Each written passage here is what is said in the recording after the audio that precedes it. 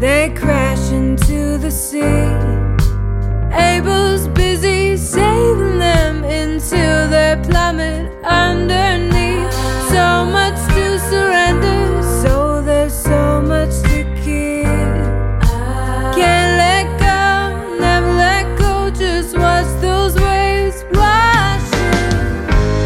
Abel's underneath. Ooh, Abel's swimming seas. Abel's lost his keys. Now he floats at the bottom of the sea.